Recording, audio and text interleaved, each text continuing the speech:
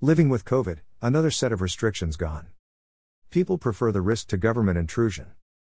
By Art Moore with WND News Center. The Canadian province of Saskatchewan, bordering Montana and North Dakota, is the latest government to conclude that COVID-19 is no longer a socially dangerous disease, meaning restrictions and mandates should be lifted. It's time to look at ending all remaining COVID measures and restrictions, said the province's premier, Scott Moe. He explained that the move is not because COVID is over but because people understand it better. They understand what they need to do, they understand the risk, and they are prepared to live with that risk more than they are prepared to live with the ongoing government intrusion into their lives, Moe said. He explained that while some people may be against lifting the measures, it's clear that eradicating COVID is not realistic or achievable.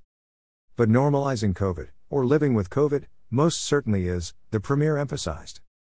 Moe said the perpetual state of crisis is having a harmful impact on everyone. He noted he recently heard someone say, "I did everything right and I still got COVID." Moe explained that SARS-CoV-2 is a highly transmissible virus that many people are contracting. And in its current form, the Omicron variant, both vaccinated and unvaccinated people are getting it, and they are getting it at virtually the same rate. It was the Prime Minister of Sweden, Magdalena Andersson, who told reporters Thursday in Stockholm that COVID-19 is no longer a socially dangerous disease. It's time to open up, she said while announcing all COVID restrictions would be lifted on February 9. Neighbors Norway, Finland and Denmark also have announced the end of COVID restrictions, along with the United Kingdom, Ireland, Switzerland, and Lithuania.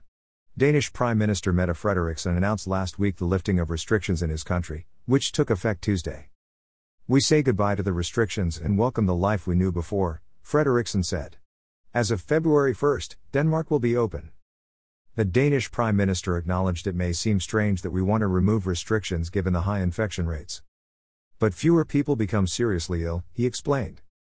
Last month, after the models upon which he based his policies proved to be wildly incorrect, British Prime Minister Boris Johnson announced the lifting of COVID-19 vaccine passports, mask mandates and work-from-home guidance in England.